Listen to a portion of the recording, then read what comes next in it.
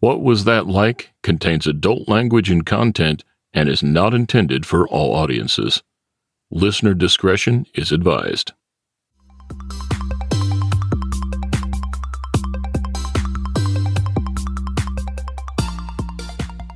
Welcome to What Was That Like? I'm your host, Scott Johnson. This is the show where we talk to regular people just like you or just like me, who have found themselves in an extremely unusual situation. We'll hear their stories and get inside their head because we all want to know, what was that like? More information about each episode at whatwasthatlike.com. Here we go.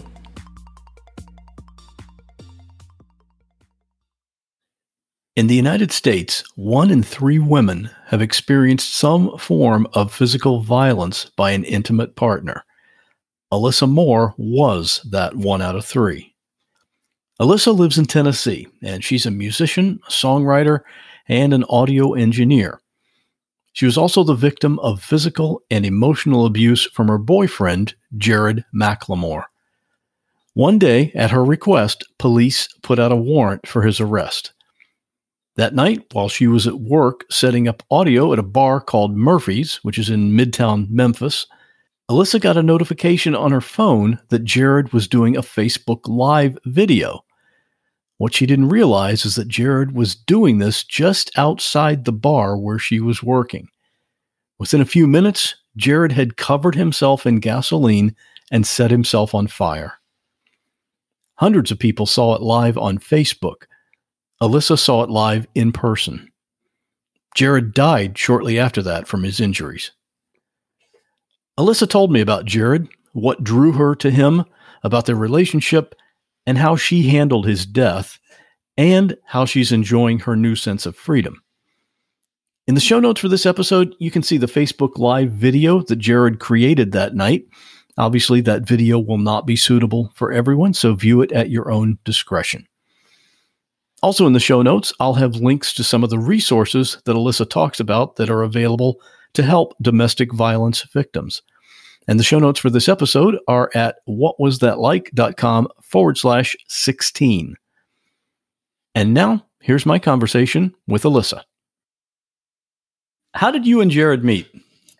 Jared and I met, it was probably 2015, I think.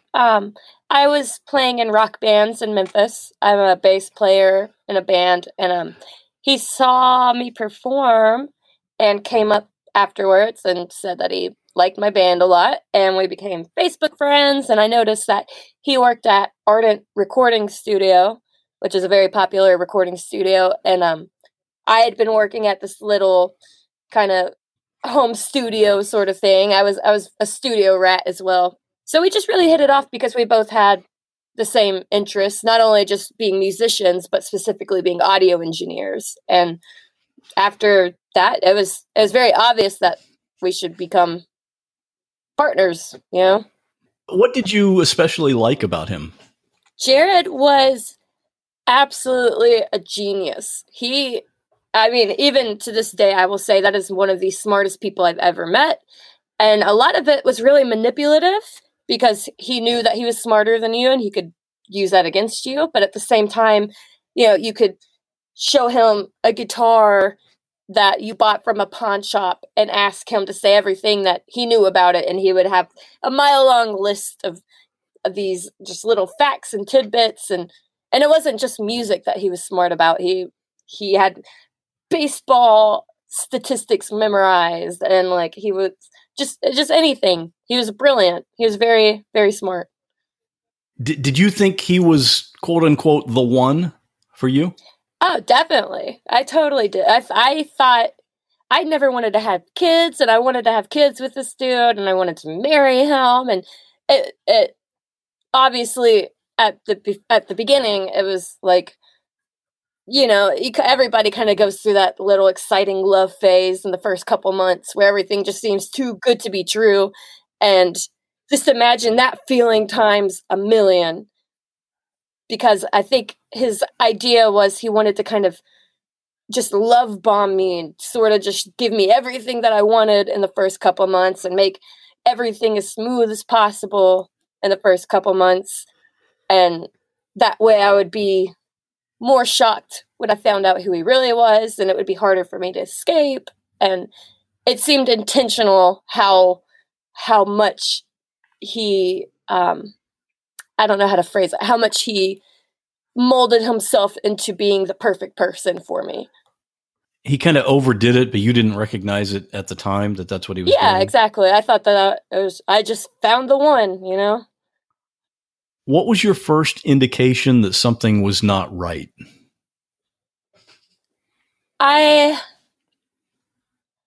From the beginning, he had told me that he had bipolar disorder. So I think I had already expected things to go sour at times.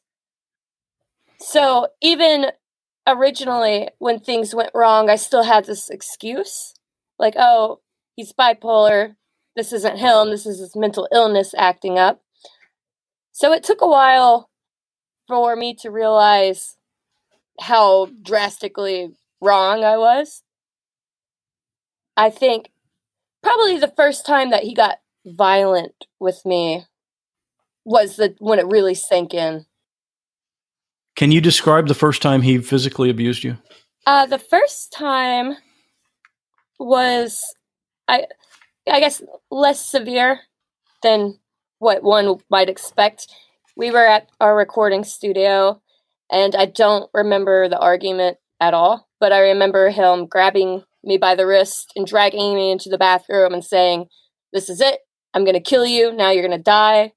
And before this, I hadn't ever remember him threatening my life. He had said that he would kill himself before, and he had said that, you know, he had accused me of certain things, but he had never said outright, "I'm going to kill you." And so that was the first real violent act.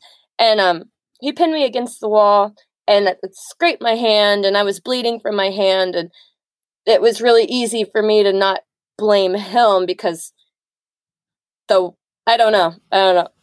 I would say that, however, that was the first truly violent incident, even though it wasn't exactly violent. How bad did the abuse get? I mean, it was.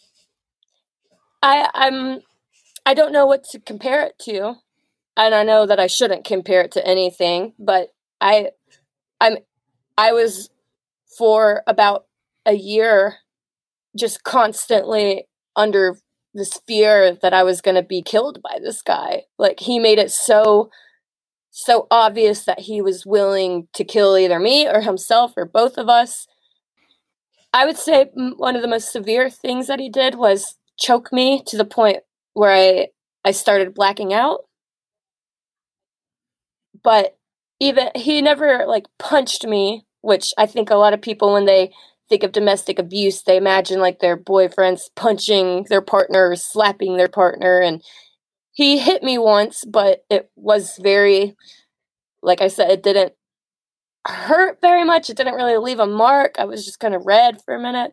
So it's really strange, talking about violence in a domestic abuse situation, because what I was more afraid of was the words that he said more so than any of the violence.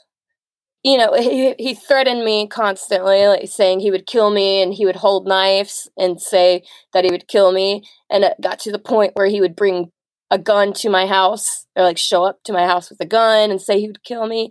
And so none of these are actually, he never physically touched me in these scenarios, but those were always by far the most terrifying. Because if he was choking me, at least I knew what he was doing. But if he had a knife in his hand, I had no idea what could happen. You know, I'm just thinking about the average person listening to this, and listening to you describe your relationship with him. And the obvious question that comes up is, why did you stay with him?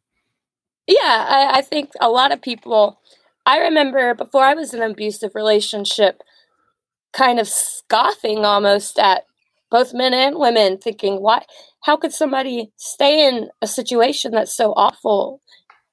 Do they not have any respect for themselves, or do they not know that they can do better?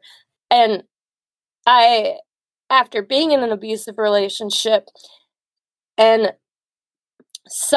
just imagine your neighbor threatens you every single day with a gun in his hand that he's going to kill you, and you've called the cops multiple times and the cops don't really do anything about it, and you've told your friends and they don't really believe you because they think that the neighbor's a really nice guy, and you've told it's when you believe that someone will kill you for making a wrong move, you don't make wrong moves. So you stay because there's a chance that a better chance of you staying alive if you do, in some ways.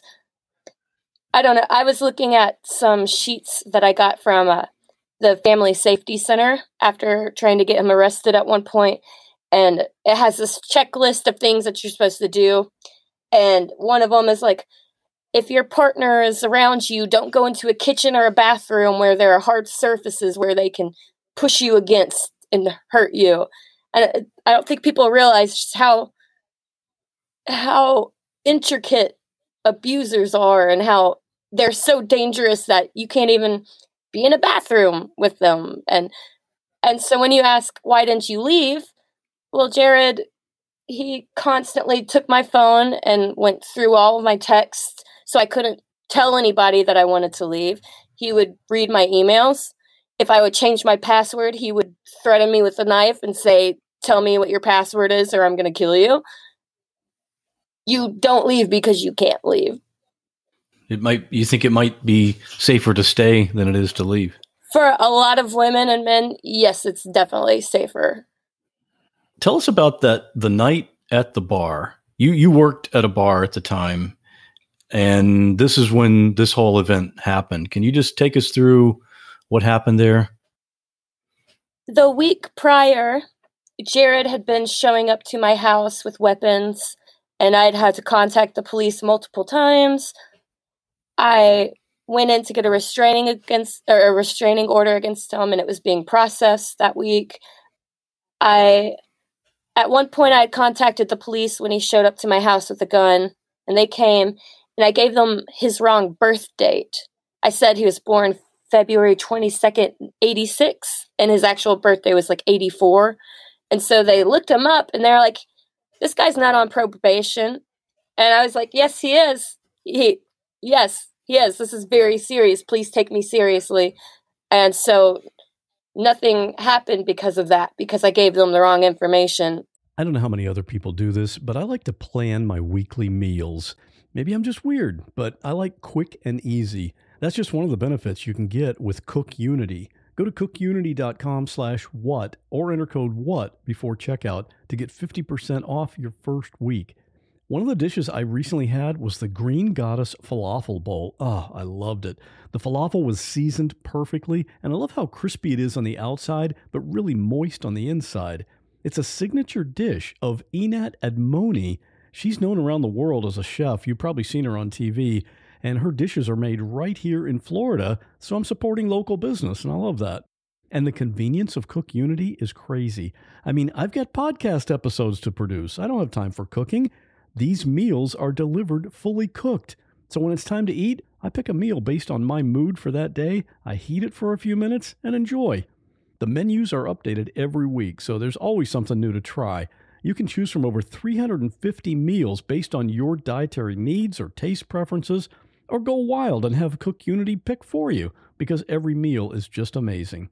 Make the best meal plan ever with the convenience, chef-level quality, and endless variety of CookUnity. Go to cookunity.com/what or enter code WHAT before checkout for 50% off your first week.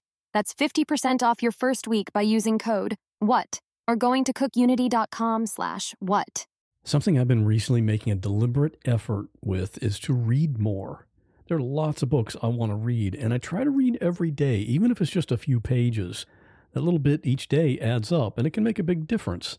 It's like taking care of your gut. Even though it's not big, it supports the health of your whole body. Seed's DS-01 Daily Symbiotic benefits not just your gut and your heart, which aren't outwardly visible, but your skin too, which you can see. Every morning it's the same thing, 2 capsules of Seed DSO1. And sometimes I wonder, is it normal to feel this great? It helps support digestive health with optimal gut bacteria levels. And thankfully, that's all backed up by science, and all the supporting data is on their website. If you're trying to avoid sugar, soy, peanuts, or gluten, you're good to go. And I was reading the literature and I thought, you had me at vegan, because it's that too. And if you have kids, DSO1 is the first multi-strain symbiotic shown to be tolerable and health-promoting in a cohort of children aged 3 to 17. And you can use this promo code to give it a try. Trust your gut with Seed's DS-01 Daily Symbiotic. Go to seed.com/what and use code 25what to get 25% off your first month. That's 25% off your first month of Seed's DSO1 Daily Symbiotic at seed.com/what, code 25what. So a couple days went by where the police hadn't contacted me or anything. So I went to the Family Safety Center. They noticed that I'd given them the wrong date, and then they changed it to his actual birthday, and his probation stuff popped up, and they were like, oh, this guy is serious. We need to find him and get him. So I assumed that since they had made that correction, that the police were just going to go right to his house and arrest him. So I had taken off work that entire week because I was in hiding. I was staying at my best friend Will's house because Jared didn't know where this was. And so I get the arrest warrant, and the restraining order is going through its processing. So I assumed I was safe to go to work, and so I did because I needed money. I'm broke. I'm an audio engineer, and I ran sound at this bar. And there, for several hours, I didn't hear of anything. I was, of course, nervous, and I'd let the bar owner and the workers know that what was going on.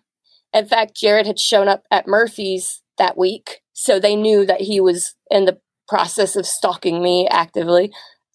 And a couple bands played, and then this next band came on, and I was supposed to be recording them because like I said, I've got a studio in my meantime, so I was going to mix their live recording. And so I'm setting up my microphones and my audio interface, and I've got them all sitting at the edge of the stage waiting for the band to set up. And I walk back to my console, and I look at my phone, and Jared sent me a message that says, I didn't threaten anybody. I can't go to jail. I'm going to kill myself. So I guess he had found out that there was a warrant for his arrest at that point. And at that point, I called his roommate to ask, hey, where's Jared? And it's a little bit of a blur. I wasn't on the phone with his roommate when I saw Jared walk in, but it must have been moments after I'd gotten off the phone. Jared came in. He was shirtless and covered in this kind of shiny liquid. And I had known, he had told me multiple times that he was going to set himself on fire, and that's how he would kill himself. And the reason that he did this is because when I was a kid, my father set a pile of his clothes on fire in our house in front of my mother and a bunch of his other possessions while saying, look what you're doing to me. You're destroying me, because they were getting divorced. And so I woke up to that and witnessed that as a kid, and it just kind of scarred me, I guess. And then when I was 21, the apartment that I was living in burnt down, and so that was another kind of fire trigger. And Jared knew, out of everything on the planet, fire kind of makes me nervous because of my experiences with it. So I think that he thought, oh, this would be a great way to get back at her. So he shows up to the bar and walks in, like I said, shirtless, covered in gasoline, and he grabs my arm and rubs it down his chest and says, I'm going to do it. I love you. And then he kissed me on the lips and walked out. And I started following him. And some of the people at the bar had known, obviously that he was a threat and he was abusive, so they came out with me. My friend Paul went as far as running across the street trying to kick the matches or lighter or whatever out of Jared's hands. I had a woman named Stephanie came outside, a woman named Ben came out, and I don't think anybody had any idea other than me what was about to happen. And he had already started the Facebook Live broadcast at this point. Yeah, right? so in that video, if you watch it, you turn it on and it looks like he's adjusting his camera and sitting it down, and then he gets up. And in that period, that's when he comes into the bar and has his little last words with me. And then he comes back, and that's the point where we had all run outside. So you can even see in the video, like, this moment of him going in, and that's where he talked to me, and then he comes back out. And at this point, he's across the street, and I stay across the street from him. I don't approach him or anything. And he set himself on fire at that point. And since Paul was so close to it, Paul got, I think, maybe like 3rd-degree burns on his legs because of it. And Jared starts to run across the street. And my friends who are outside, they obviously start screaming and running. And they, for some reason, I think when the brain goes into shock, you don't really have any clue what you're doing. So they all try to run back into Murphy's instead of just scattering. And so I felt this need to hold the door open for them. But then Jared runs across the street. And so I try and close the door and lock it. And Jared's just right on the other side of it. And the only thing separating us is this piece of glass. And the heat is so intense that I lasted maybe like 3 seconds tops, even though it felt like 5 minutes, trying to lock the door just so he couldn't come inside, because I was afraid that not only was he going to try and hurt me and grab me, but that the bar would burn down or somebody else would get hurt. So it doesn't work. So I think I have this memory of looking back and telling everybody to run. And I see the bartender, Steve, coming out with a fire extinguisher. And I just say, "Thank you, Steve, I'm sorry."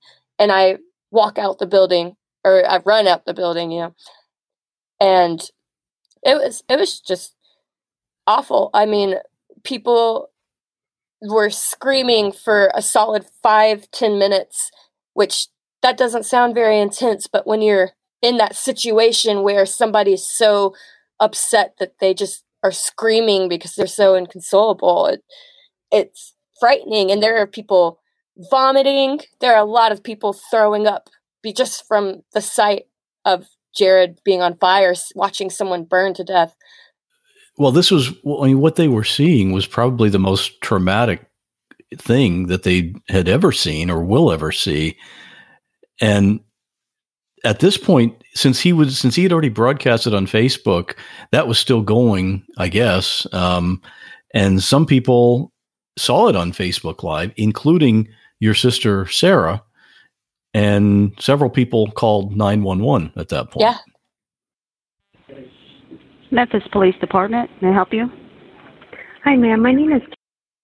I actually live in Rochester, Minnesota, but I used to live in Memphis. I just saw a Facebook friend go on Facebook Live and light himself on fire. I don't know where he is, but I have his name. Okay. Did he say where he was or anything like that, ma'am? He didn't give a geographic location, but he is in Memphis. Okay, because I think we are working something similar to that. But what is his name? Jared McLemore, McLemore. You said Jared McLemore? Yeah, Jared. All right. I will let the officers know that, but we do have it. Okay, thank you, ma'am. I just wanted to make sure. I was appalled when I saw. I'm so sorry. That's okay. Thank you for calling, ma'am. Okay. Yep, bye-bye.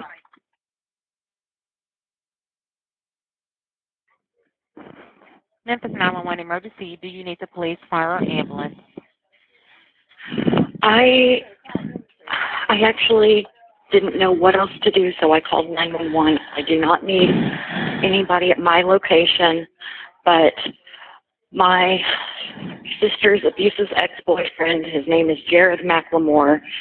He is somewhere in Memphis. I do not know where, but he is live on Facebook. He just poured gasoline on himself and set himself on fire. Yes, ma'am. So I just, in all good conscience, needed to report that. And I didn't know what else to do. Should I call a non-emergency police number? No, we have a call where officers are en route. Okay. Okay. Mm-hmm. You want to give your name? My name is... And you said that's your sister's ex-boyfriend? Yes, he is her abuser. She has filed police reports. What's his name? For his arrest. His name is Jared McLemore. Jared McLemore? Yes. How old is Mr. McLemore? He's in his 30s, 32, 33, 34, I'm not sure. In early 30s. He's a male white? White male, early 30s. Okay. And he did it on Facebook Live? Yes, ma'am. I have the notification on my phone. My partner tracked down the video. My mother called me to tell me that this happened. She just was on Facebook and saw it. So I got off the phone and called 911 because I wasn't sure what else to do, but this is obviously an emergency. Yes, ma'am. Well, we do have the information. I did update and get to advise the officer, okay? Okay, thank you. Thank you. Warrant out for his arrest, so okay, for domestic violence and assault against Alyssa Moore. Okay. Thank you so much. Okay, thank you. Yes, ma'am. Did you communicate with him at all when you were standing there face to face on the other side of the door? No, I didn't. Well, I don't think I've been asked that before. No, I distinctly remember looking into his eyes, though, into his face, and just having this moment of finally realizing, okay, this relationship is exactly as bad as I thought it was. This is because he was so good at convincing me that I was the person who was the abuser in the relationship, just so he wouldn't have to have any responsibility. But that moment of seeing his face on the other side of the door, on fire, trying to get into a building, I saw his phone on the ground, and so I knew he was live streaming it on Facebook. Actually, it wasn't even that I saw his phone on the ground. What it was is when he came into Murphy's, you know, I mentioned that I was on the phone with his roommate and putting my phone down, or I just had my phone in my hand and I saw this Jared McLemore is live on Facebook notification. And he had threatened in the past that he was going to kill himself on Facebook so the whole world could see what I had done to him. So I had already made all these connections. But yeah, seeing him on fire and screaming and just knowing that he would try and blame me for it, or that he would say it was my fault, it all just kind of sank in that, oh, this is way more severe than I ever gave credit for. Do you think he wanted to kill you that night as well? I have so many people ask me that, and I do kind of a bad job of flip-flopping back and forth, because if he wanted to kill me, he could have done it much more easily. You know, he had come to my house multiple times with guns. He could have shot me. He could have choked me to the point of death the times that he tried to choke me. I've seen footage that hasn't been shown to anybody from the Murphy's cameras where you can see him grabbing at me when I'm turned around and running away from him. It looks like he's trying to grab onto me. And so my brain flip-flops back and forth between, oh, well, he was just trying to keep his balance and just falling and stumbling over because he was in so much pain. And then the other part of me is like, no, he wanted to take you down. He's trying to grab your shirt. Look, he's specifically grasping for you. I I think that it's probably fair to say that, yeah, he was trying to kill me as well. Or that maybe he wasn't sold on killing me, but that he wouldn't have cared if he did. I don't know. I have no idea, honestly. So he died the next morning, right? He got taken to the hospital, but they couldn't save him. Correct. I was told that he had 3rd-degree burns on 80% of his body. And I remember I was told that by a paramedic that night. And so when I got home that night, I looked up the survival chances of that because I had an aunt who was in a car accident and she caught on fire along with her car and had very similar statistic. And she survived and she still is alive today and she's fine and healthy. And so that night going home, I had assumed that he was going to live because he was alive and talking when they dragged him out of Murphy's. I could hear him howling in pain from outside as the ambulances were showing up. And so I knew he was alive. And then I went home and looked up the survival rate. And it was something like 10% for the injuries that he had received. So I got a call from his mom at maybe 7 or 8 a.m.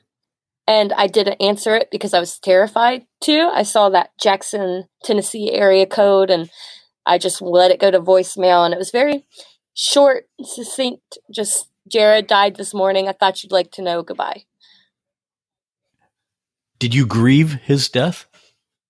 Yeah, I definitely did. And I think that it's been a while since I've had any real grieving moments, but I think that I might continue to still.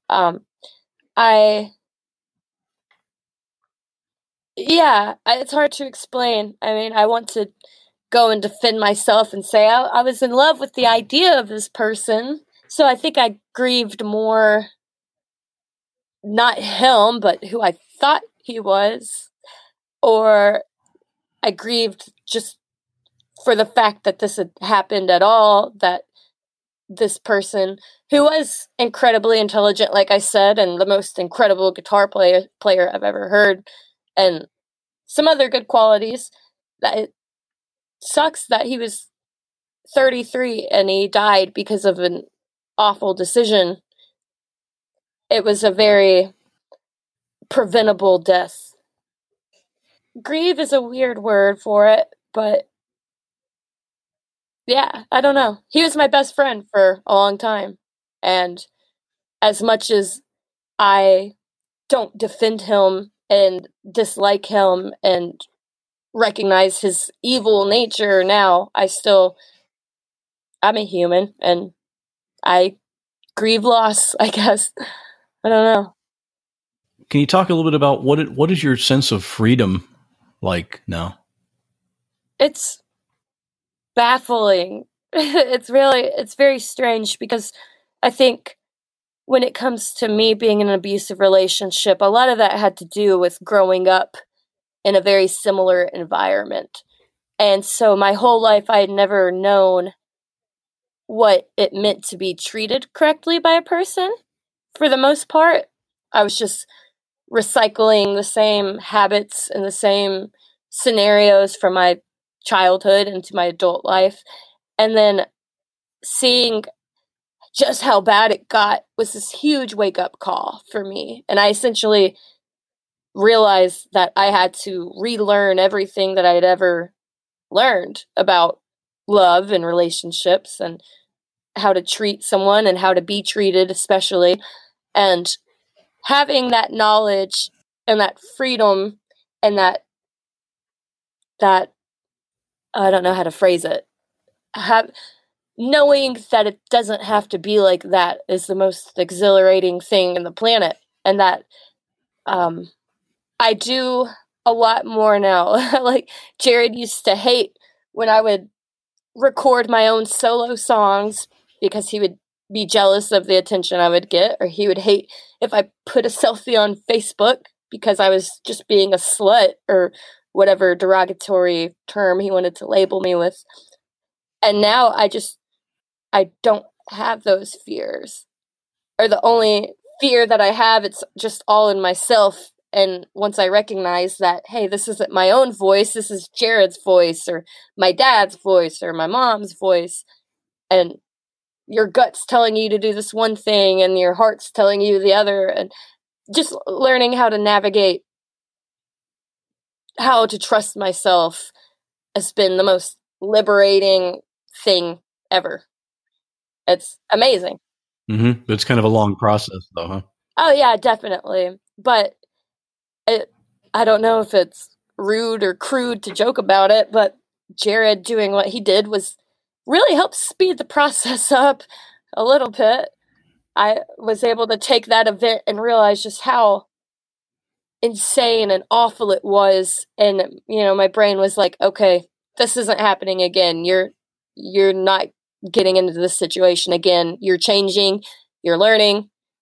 The severity of what I went through made it really easy for me to want to change and to be free and to not ever get in that situation again, and to learn the red flags and the signs and how boundaries and how to stick up for myself. And that's part of what I wanted to ask you about too, is how does someone actually identify excessive love versus actual abuse? Oh man. What kind of signs would you look for? I think of course it varies from person to person, but I think some of the most obvious ones that I hear from especially other women that I've talked to who've been abused is this lack of responsibility. If your partner, anytime you have a problem that you bring up and your partner tries to say that it's your fault things are like that, that's a huge sign. If somebody approaches you with a problem, your mindset should be to work things out together, not to deflect responsibility and to blame the other person. And of course, everybody's just human, and that's a very human thing to do. But when it becomes a habitual pattern of never taking responsibility for anything, then you're dealing with somebody who is not interested in making things work. They're just interested in being this idea of perfect. It seems like the elements of control and manipulation are big factors here. Oh, definitely. But the thing about manipulation in particular is that by definition, manipulation is very hard to detect, or else it wouldn't be called that. It would be called something else and have another definition. So people who are manipulated often don't even realize that they're being manipulated because it's so sneaky and so intentionally hidden. So I'm always reluctant to tell people, like, look out for manipulative behavior, because if it wasn't hard to detect, then it wouldn't be as bad as it is, I'm not sure if I'm getting that point across, but... No, I understand. Yeah, manipulation is a huge one for sure, but it's often the hardest to detect. Especially if you're right in the situation, too. Maybe an outsider looking in might be able to figure it out, but... Exactly. I'm trying to think of maybe an example with Jared would be like, I don't know. Let's say I was in a band, the band that I mentioned at the beginning of the story, and our drummer was not able to practice as much as me and the guitarist were. And so Jared came along and was like, oh, well, you should just get rid of your drummer and I'll play drums for y'all. And at the time, it sounded like a great idea, but it was actually very manipulative of him to try and break up my band that was fine to begin with and to join it so he could be more involved in my life. And so that's a version of manipulation where it seems like he's actually doing something nice, but in the long run, it was actually all for his own benefit. If someone's listening to this and they are in an abusive relationship, what would your advice to them be? My advice is that so many people have these misconceptions about domestic abuse, which makes them not very great to seek advice from. I think it's incredibly important to contact the National Domestic Violence Abuse Network. Contact people with credentials or long-term service workers. Or unfortunately, a lot of people don't know how to handle domestic violence, and it's such a serious and severe situation that you really do need somebody who has experience. I remember a lot of times contacting my friends and trying to explain my situation, and they would say, oh, well, if he's not hurting you, then he's probably just needs his medications to be changed or something or another. So people can give really bad advice that can keep you in danger. And so just be mindful of that in particular, that if your gut is telling you that you need to leave the relationship and somebody tells you, no, I think you're wrong, don't listen to them. Listen to your gut instead. Yeah, listen to your gut. And I think, like I said, I contacted the National Domestic Violence Center, and they were incredibly helpful because, as I mentioned, Jared wasn't very physically violent with me as much as he was emotionally abusive. And they did a very good job of convincing me that that was even more detrimental to me. Whereas my friends saw it as, oh, well, if he's not violent, then he's fine. But they're not the experts. Exactly, yeah. So that's it's an odd piece of advice, but truly, if you have the privilege to contact an expert in privacy and secretly, that would be my advice before going to a friend, unless you know for a fact that your friend is aware of how severe domestic violence is. Well, it sounds like you're doing much better. Definitely. Oh man, I couldn't be happier. It's strange to say that after how awful that event was, but it's so nice to not live in fear. Yeah, that's good. I'm glad to hear that. Thank you. Alyssa, thanks so much for sharing your story, and I'm glad it turned out well and that you're doing well. Thank you. Thanks for listening to this episode. My goal for each show is to introduce you to people and stories that you just won't find on other podcasts. If you want to help support the show, you just need to subscribe, and that way you'll never miss an episode. You can click on any of the subscribe buttons on the website, which is whatwasthatlike.com.